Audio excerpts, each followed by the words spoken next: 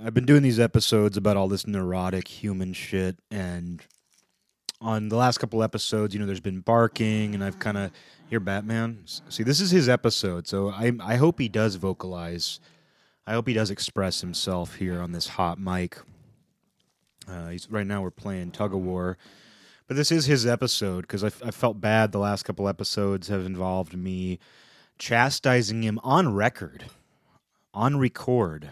When the record button has been hit, everybody in the world, everybody in the entire world, on the world stage can hear me chastising him for doing what God intended for him to do, which is to bark, to secure the boundaries of this home, and to protect. This is what he does. He makes this very strange growling noise. Let me see. I'm going to move the mic even so that you really hear it. This is a first. Just holding the mic, if it even comes out of the stand. This is a real. This is an interesting episode.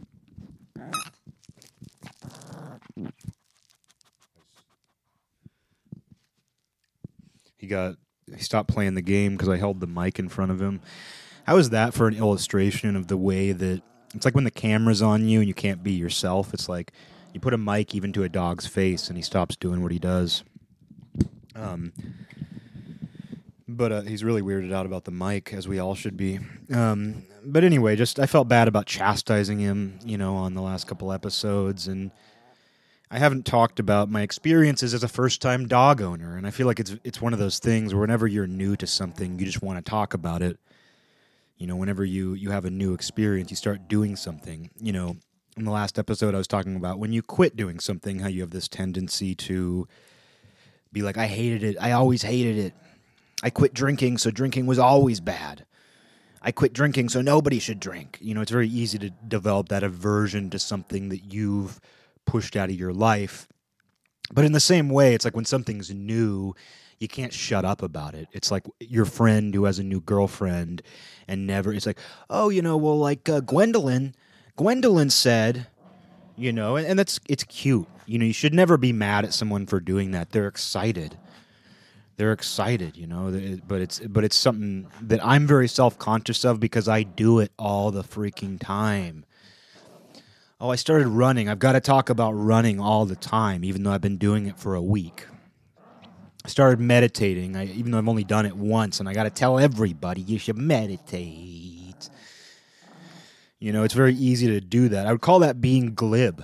It's called being glib.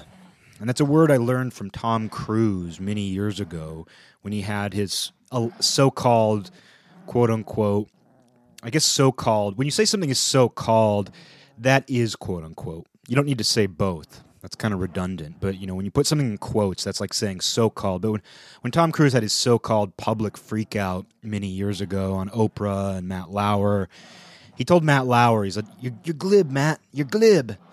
You're glib, Matt. That's how Tom Cruise sounds. You're glib, Matt. Man. Tom Cruise was born in Jamaica, and he's such a fucking great actor that he never lets his real accent show. But he used the word glib. He said, Matt, you're glib. And I didn't know that word. That was my introduction to the word glib, and it's become part of my vocabulary since. Like, my friends can attest to this, and some of my friends use it as well. We all were struck. I mean, I'm joking, but I'm also not joking. It's like one of those things where you don't know where the joke begins and ends because I learned the word, here, Batman, he does this growl when we're playing Tug of War. I'm really glad that he's got a presence in this episode that's eventually going to be about him once I stop talking about Tom Cruise's impact on my vocabulary. But Tom Cruise, glib, he said that, and since then I use that word a lot, and I learned it from Tom Cruise, and I've still never heard better use of it than when Tom Cruise called Matt Lauer glib. And I like Tom Cruise. In addition to being a fan of his movies, at least the ones that were a foundation of my childhood and all that, including his relatively minor role in The Outsiders. He plays Steve Randall, Soda Pop's best friend. He has very few lines. He does a backflip off a car, I believe. But anyway, Tom Cruise, he had this impact on my vocabulary, and I've still never heard anybody use the word glib better than him, and he was attacked for what? Why did everybody think Tom Cruise was going crazy? You think about all the scandals that have come out about Hollywood, all of these do-good liberal people who turn out to be sexually abusive, manipulative, full of it, if nothing else, but many of them do horrible things. And then what did Tom Cruise ever do? I know there was some weird stuff with his second wife and kid and Scientology, and I'm not defending Scientology. I don't really think about Scientology one way or another. I could easily see where I could get into that, especially if it gave me some kind of power. I could easily see where I would if I lived in LA and I was an actor, I could totally see myself becoming a Scientologist. But Tom Cruise, I feel like there is something genuine about his interest in Scientology, and if it's true that that his wife was basically under lock and key, I don't approve of that. But I also don't feel like Tom Cruise's beliefs and behavior warrant the level of shit talking that people have done about him. And I'll always defend Tom Cruise for that reason. As it is now. I mean, if something else came out about him, who knows? But I also don't need to have some judgment of these people. I don't need to have some, I don't need to make some declaration. I don't need to be constantly weighing the pros and cons and making a list of, who these people are and what they are and everything they do. And, yeah, there's some behavior that is, beyond reproach. But I've always liked Tom Cruise, and I liked him more when he got wild and stopped playing the game.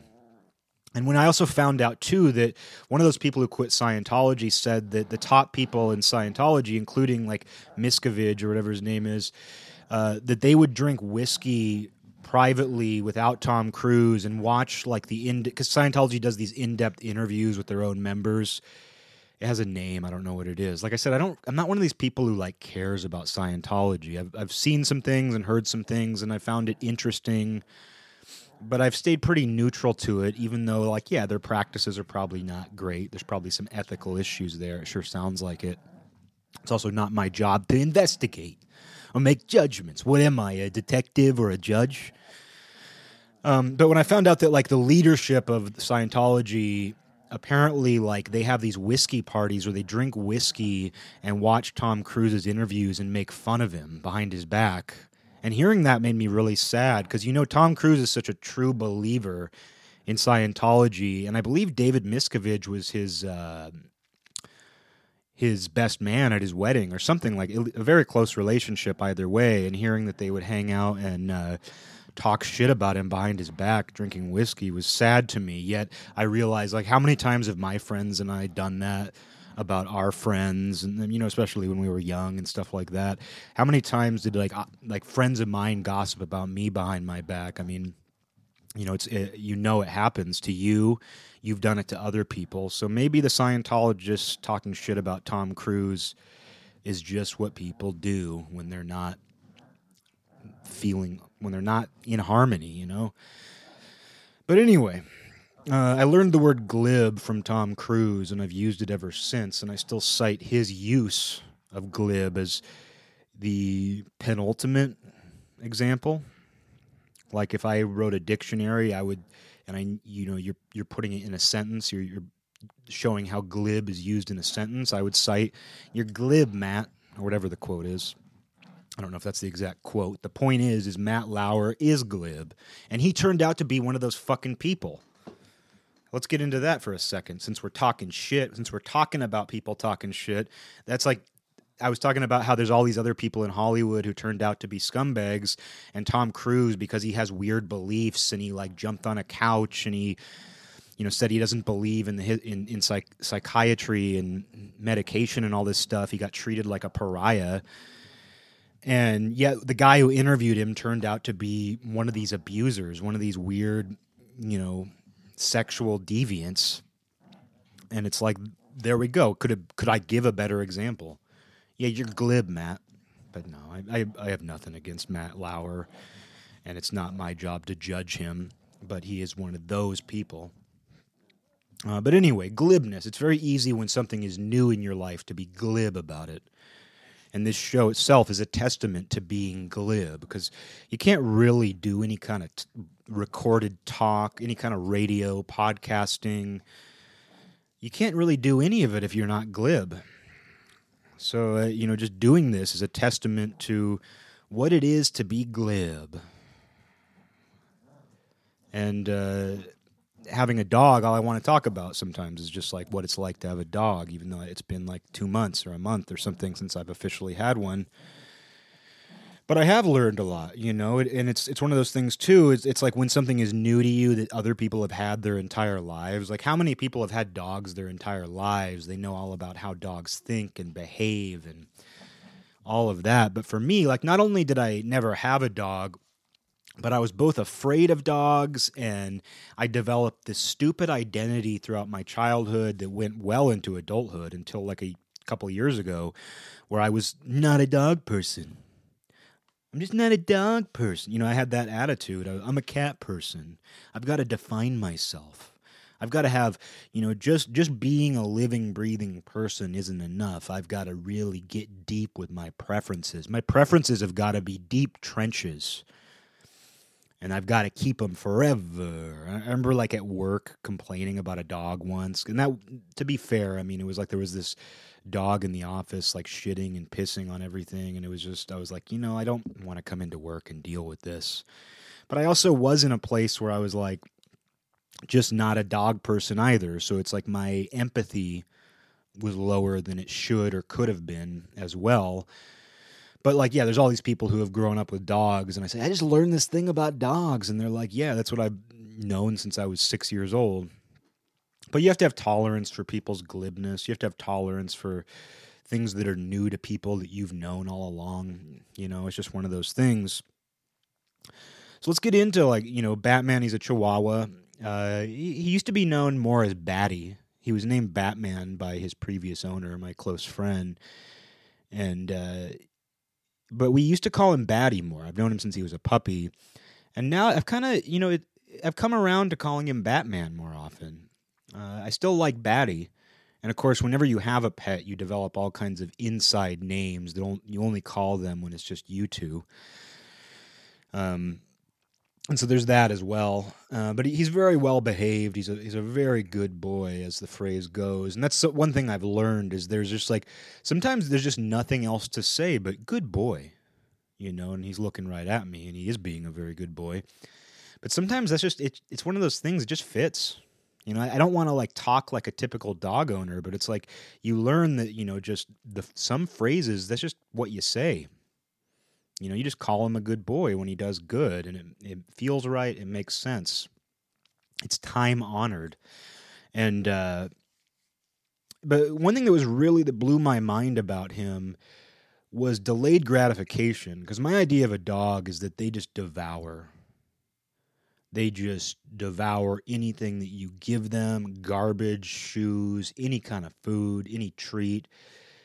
And that's true, I think, for the most part. But one thing that's very interesting for him is he has these little heart treats, and they're like these little tiny treats that are shaped like a heart. And I know he likes them, but he hides them. And I know dogs bury bones, and that's a thing. Like there is this, it's like one of those things everybody's always known. Well, of course, dogs bury their bones. They stash stuff. They don't just go for everything that's in their face. They do have some kind of discipline even. And it's interesting where he hides these little heart treats. And I know if they were his favorite treats or if they were meat or something like that, that he would go for them right away. Because if I give him meat, it is gone and it's too fast. Like I try to time it where like I have my meat completely ready for me to eat by the time I give him his. And I give him his, then I sit down really quick, and by the time I sit down, he's already at my legs. He's already finished his meat, and he's already looking for mine. And he's not a bad beggar, but he hangs around just in case. And sometimes I indulge him, which people might not recommend, but he's small. I don't think it's too big of a deal. But it's just one of those things where, yeah, if I give him meat or something, he's not going to stash his meat, and he shouldn't anyway. I don't want meat hidden around my house. But he hides these heart treats, and they'll be there for long periods of time. I mean, days and weeks. And then and he likes to be around me too. That's one thing that's very interesting in contrast to a cat. My last cat Rosie died just over a year ago, and so I haven't had a pet since then. But it's one thing that's very different from a cat. Along with still kind of like expecting him to purr. That's something that's new to me. Is I still kind of expect a purr that doesn't come. But the other thing is him wanting to be in my presence like all the time. Whereas with a cat, like Rosie loved to be around me. She often wanted to be on my lap. Her brother Simon, when he was alive, did too. They like to be like kind of around me, but like if I go downstairs and she's asleep or she's resting, she's not going to follow. She's going to find her own spots and she's going to crash out. But with him, he could be in a deep sleep. But if he detects me going downstairs, even if I'm just bringing stuff up and down as part of some kind of chore, he goes up and down with me, and I feel bad sometimes because it's like, well, I'm coming right back up or I'm going right back down. But just wanting to be around me, that's a new thing.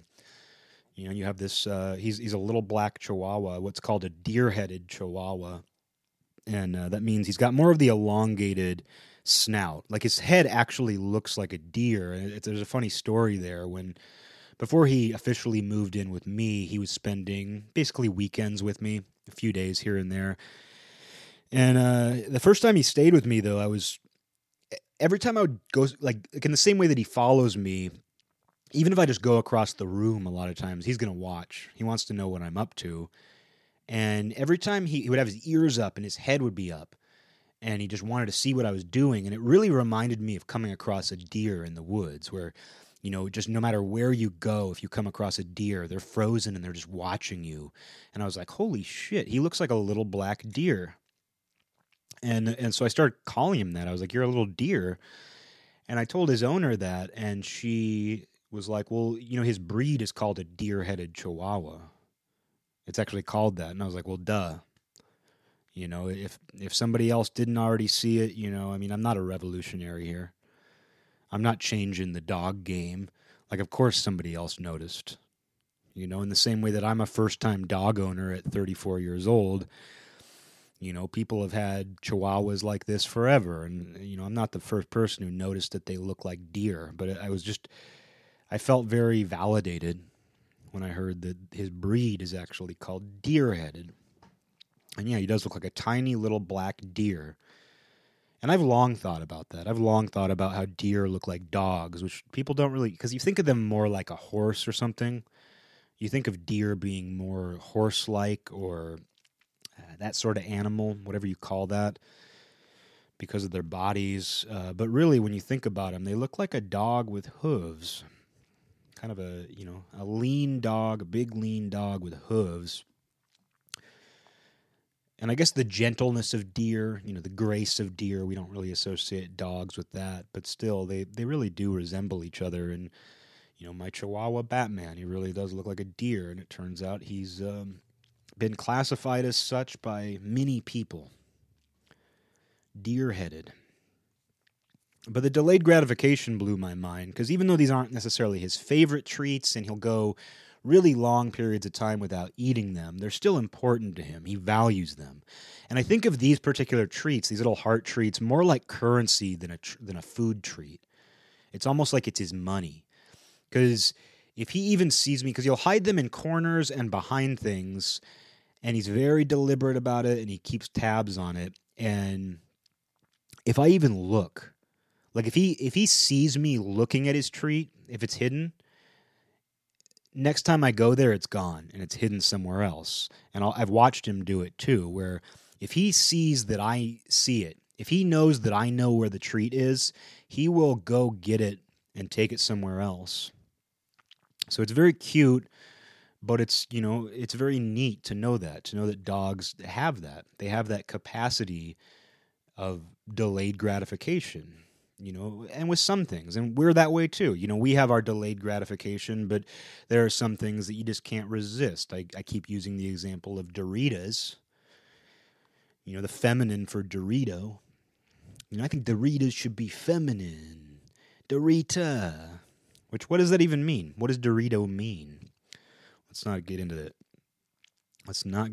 But, In the same way, like I can't, in the same way that he's gonna eat that meat, he's not gonna save meat. He's not gonna save most of his favorite treats for later. He's gonna have them right away. A Dorito, a bag of Doritos in my house is gonna be gone. It's just gonna be gone. And whereas there's other treats though that I can wait. There are other treats that I do stash. So, we're the same way. While we can practice delayed gratification, we're the same way. And some things we just can't wait, while other things we can. And so that's interesting just to see that in dogs, that they do have this sense of discipline, and they do have sort of a ranking system they have preferences. And of course they do.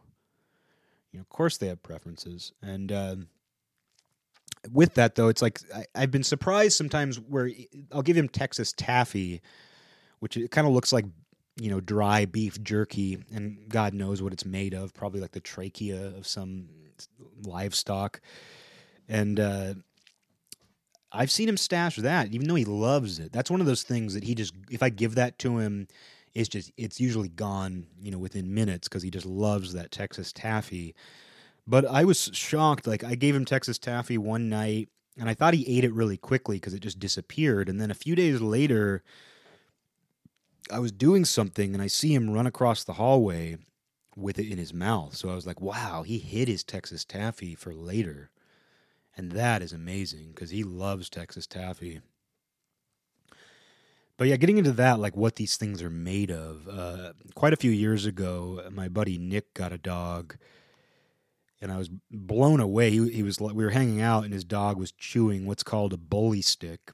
And Nick was like, that bully stick over there? You see that bully stick? That's made out of a bull's penis. That's how my friend sounds. We grew up like a few blocks from each other in the same town, but he has that accent, whereas I sound like this. My original accent is like this. But I grew up, just a few blocks from this guy, my lifelong, best buddy Nick, and he somehow sounds like this. He somehow sounds like this, and I sound like this, So who knows? It just shows you that, we just have accents in our DNA. In the same way that Tom Cruise's natural accent is Jamaican, but he puts on a standard American TV accent, a news anchor accent, just for his career. It's interesting how we all have different accents based on our ancestral DNA. If we could all talk the way we wanted to talk, that's how it would be. But unfortunately, we live in this oppressive, omnipresent society, this giant conspiracy called society. It tells me I can't talk in my natural accent. Tell me I can't talk. You can't talk that way. You can't talk that way. You'll never get a career. You'll never, they won't even let you buy a bag of Doritos if you talk in your natural accent, because it's society.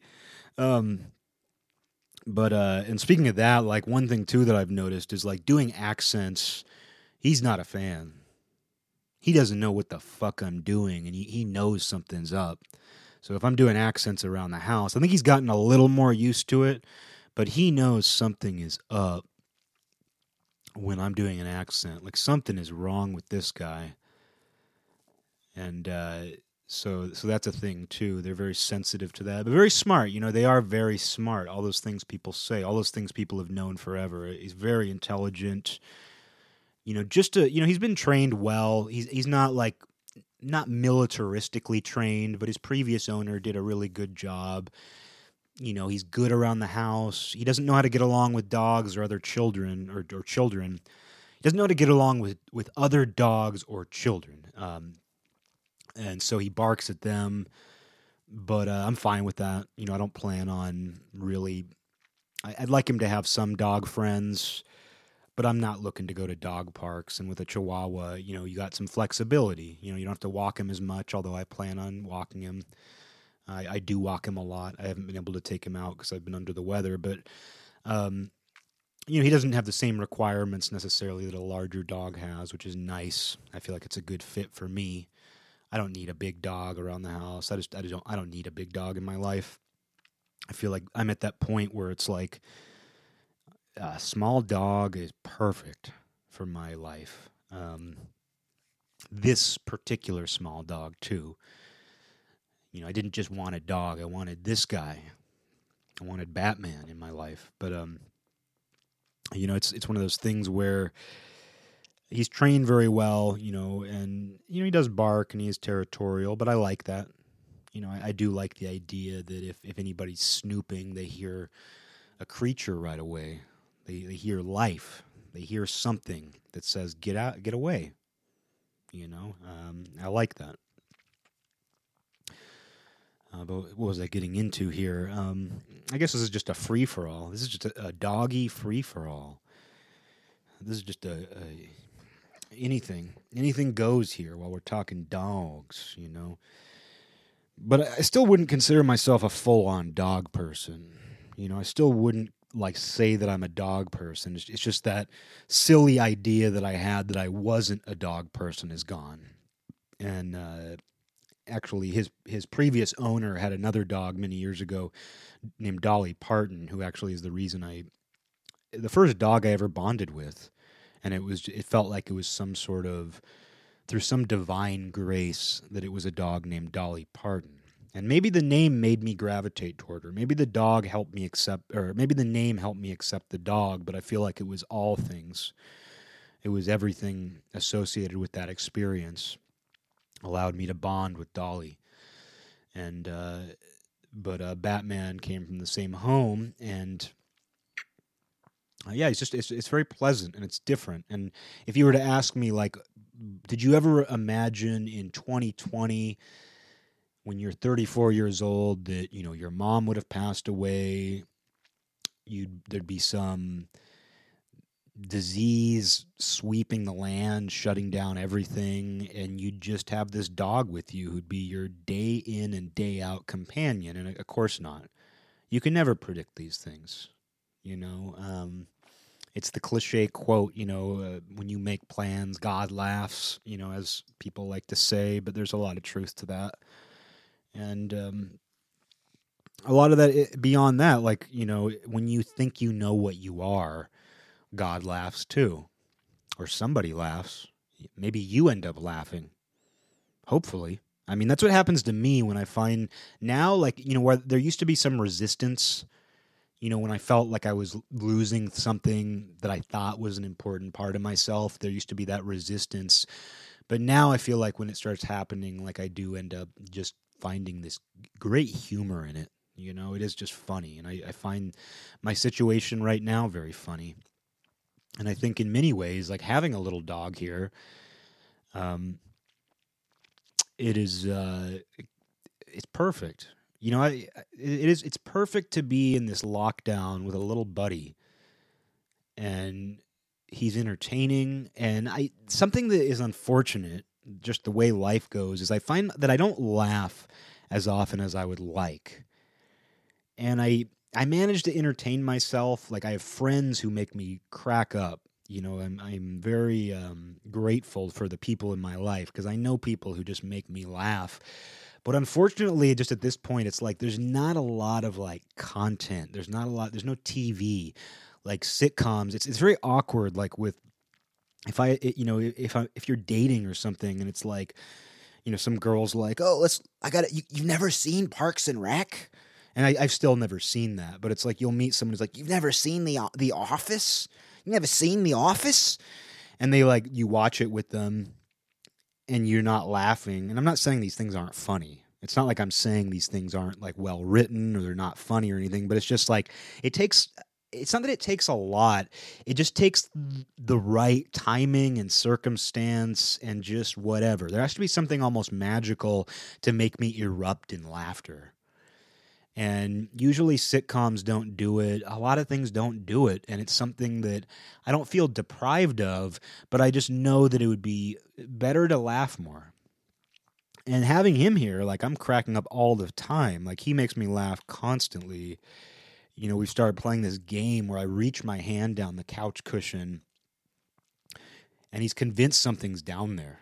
I've convinced him that something he can't get to lives under the couch cushion, and I have to be very careful because He's tried digging into the couch cushion a couple times, and I don't want him to tear it up, but I do want to keep this game going because it's serious. He takes it so seriously. The second I put my hand down there, or I'll make like scratching noises under the cushion, and even better, he's just completely torn apart this lamb chop toy, and he ripped the squeaker out of it, this plastic squeaker.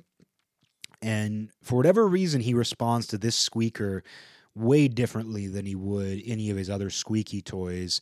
But if I put that squeaker under the cushion or in the side of the couch where it's kind of muffled, and he's already freaking out about the couch, and if I put the squeaker down there, it is just madness.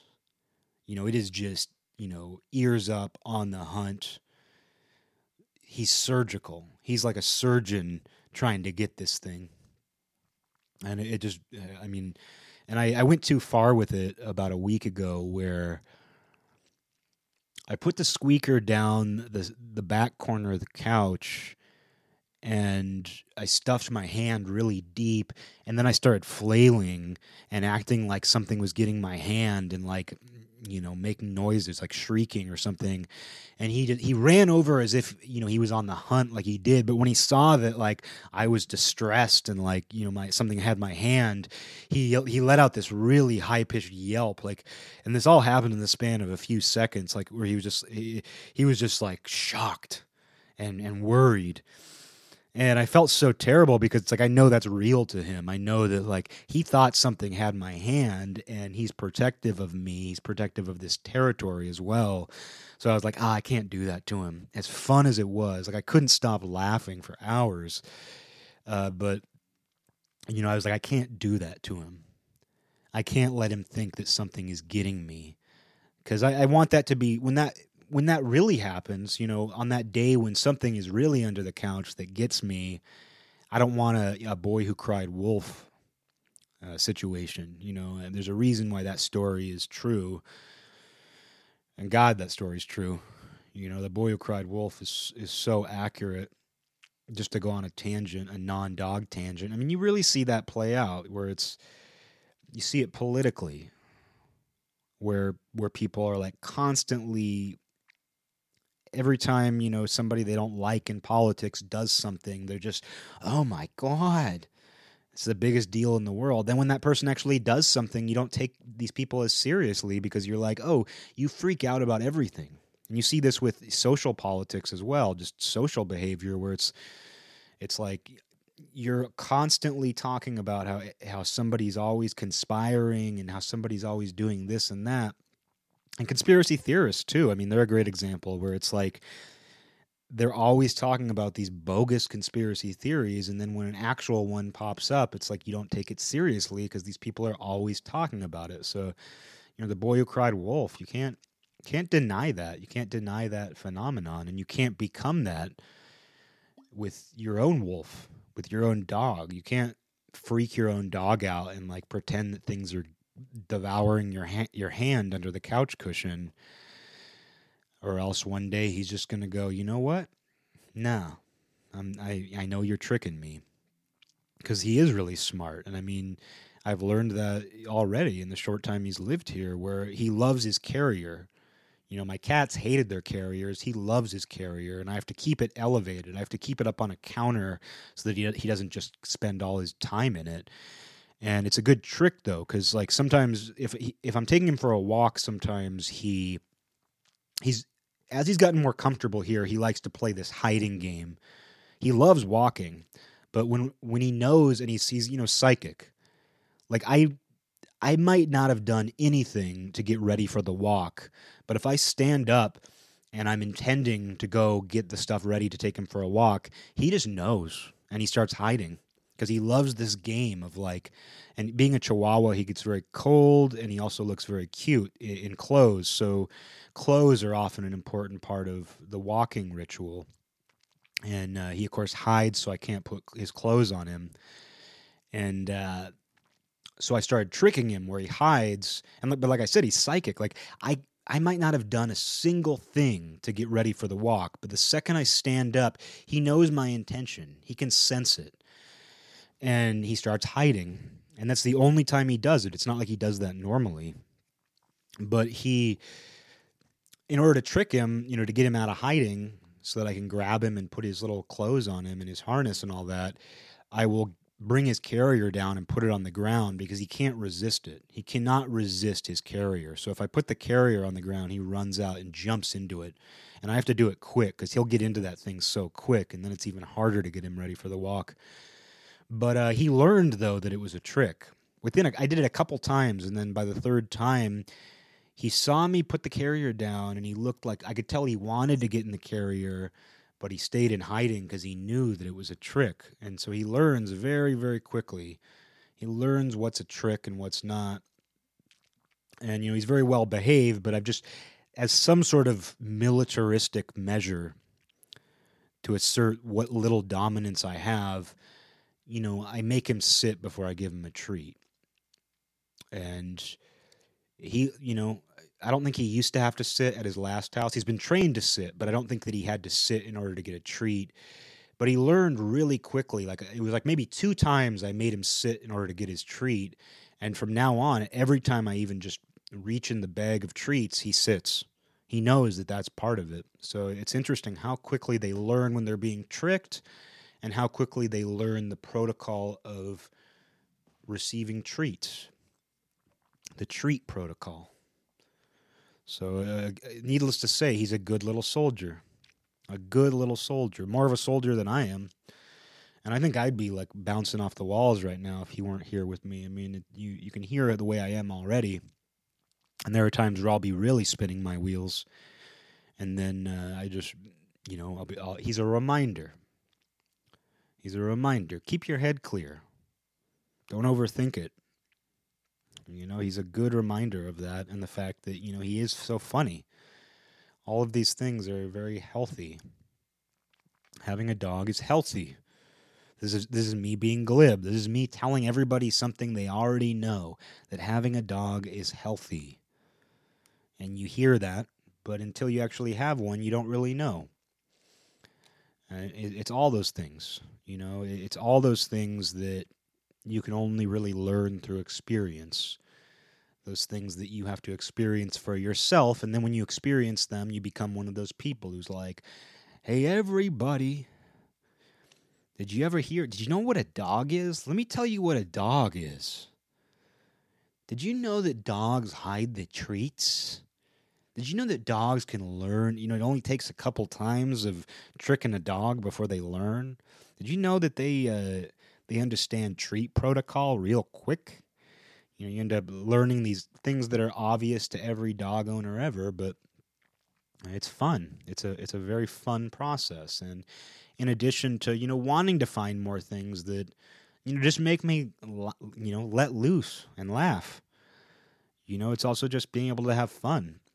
Because, I have my own ways of having fun, but I think it's good to have, just some basic versions of just good old fun. Because that's what having a dog has been for me. It's, not to say it's always easy or all that, and I'm very early in on this process of being a dog owner, but, it does bring just a lot of just good old fun into your life, and that is so valuable.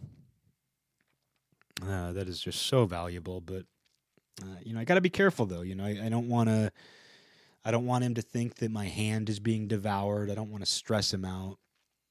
I don't want to force him to move his treats around, even though it's very cute. It's very fun to, like, go over. Like, sometimes I like to go over and, like, I'll know where one of his treats is stashed, and when I know he's watching me, I'll just kind of, like, loom over his treat and look right at it, and then look at him. But then it's going to force him to move the treat, and I don't want to do that. I don't want to make him do unnecessary work. It's like switching banks. It's like it's like telling somebody, like, I have your debit card number. I found out the PIN number to your bank account, to your debit card. It's like threatening somebody with that. Going and looking, like, letting him know that I know where his treats are hidden is very much like telling somebody you have the PIN number to their debit card, because they're going to change it just to be safe. Even if they completely trust you. I mean, it could be your brother or your sister or your best friend. If you were to say to them, I know the password to your email, I know the password to your emails. I know the PIN number to your I know the PIN number to your debit card. You know, if you were to say that to even your best friend or your brother, your sister, your mother, it's like they're going to change it just to be safe. They're going to change it, you know? So it's just one of those funny things where it's like, as entertaining as it is, I got to not harass him. You know, I got to not harass him. Although I think being a pet owner, and I don't even like I don't like the terms like daddy or like, you know, I've always felt weird going back to when I had my cats. Like, I never felt comfortable with people saying, oh, you're their daddy. You know, they're your kids. I just don't see it that way. I'm not really into that modern, like, and it's funny that it coincides with like birth rates going down. This whole new thing of people referring to their pets as their kids. Has that always been a thing? I feel like it's the product of people not having kids. It shows you that there is this natural need in people where if they don't have real children, they end up calling their pets their children. So it shows you that there's some innate need to be a parent. And, you know, I've gone on at length on this show about how opposed I am to this whole anti-parenting attitude. And not to say everybody should have kids. I think there's very good reason for people not to have kids in some cases. And I don't know that I will. I don't have plans to. I don't really desire to. But I'm also not going to be one of those people who says, I'm never going to have kids. And then a year later, it's like, oh, I'm having a kid. You know, I'm not going to be one of those people, just in case I end up having one. But I'm really not into this whole anti-parenting, anti-breeding attitude that's very prevalent. While I don't like overpopulation, I think the right people should have children. You know, I think the people who, you know, it's not up to me.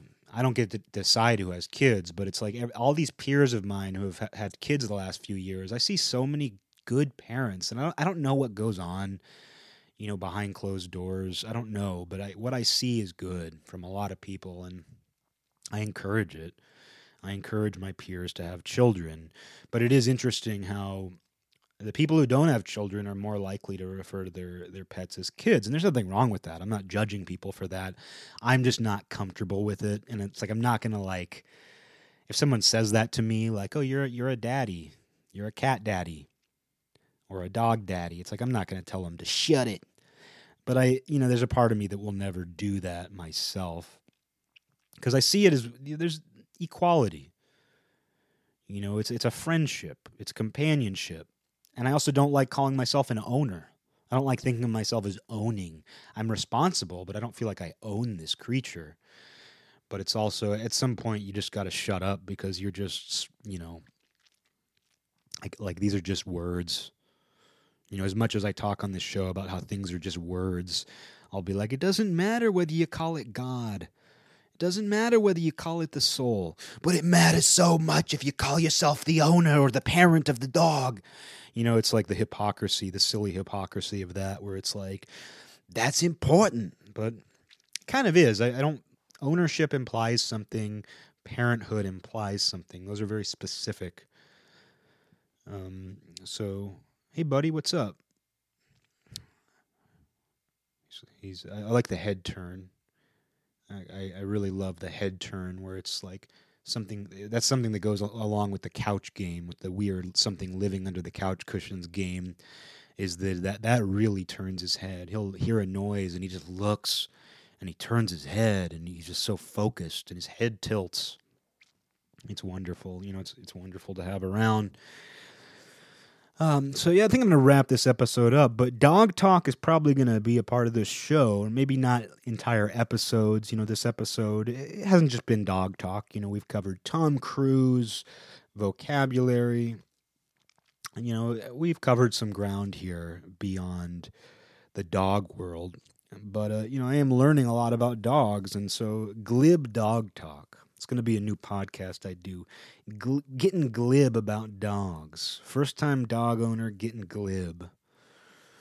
And if you don't use that word already, it's a good one. Look it up. Look up the definition. And then after you look up the definition, watch the video clip of Tom Cruise calling Matt Lauer glib.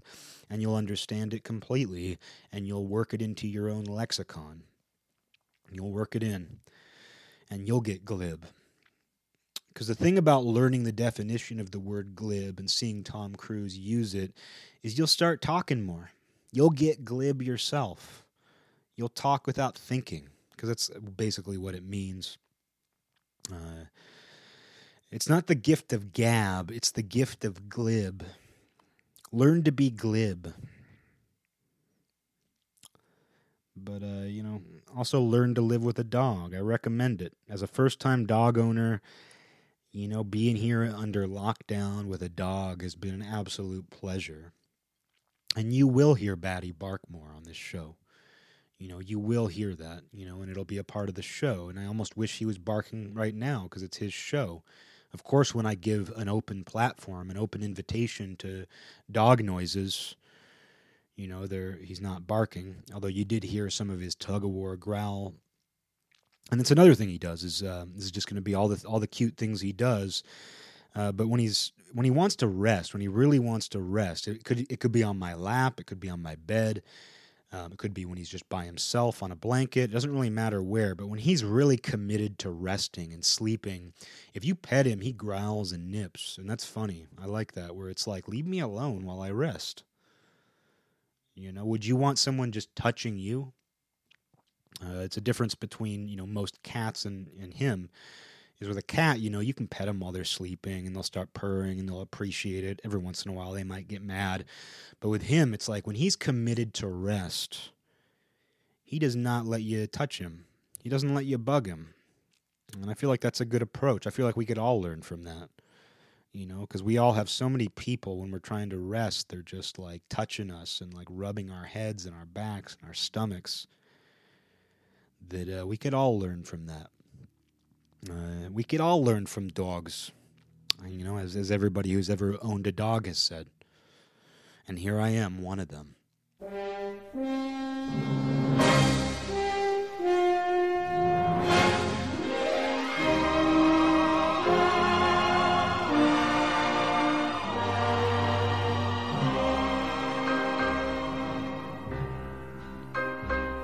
This land is mine. God gave this land to me. This brave, this golden land to me. And when the morning sun reveals her hills and plains, I see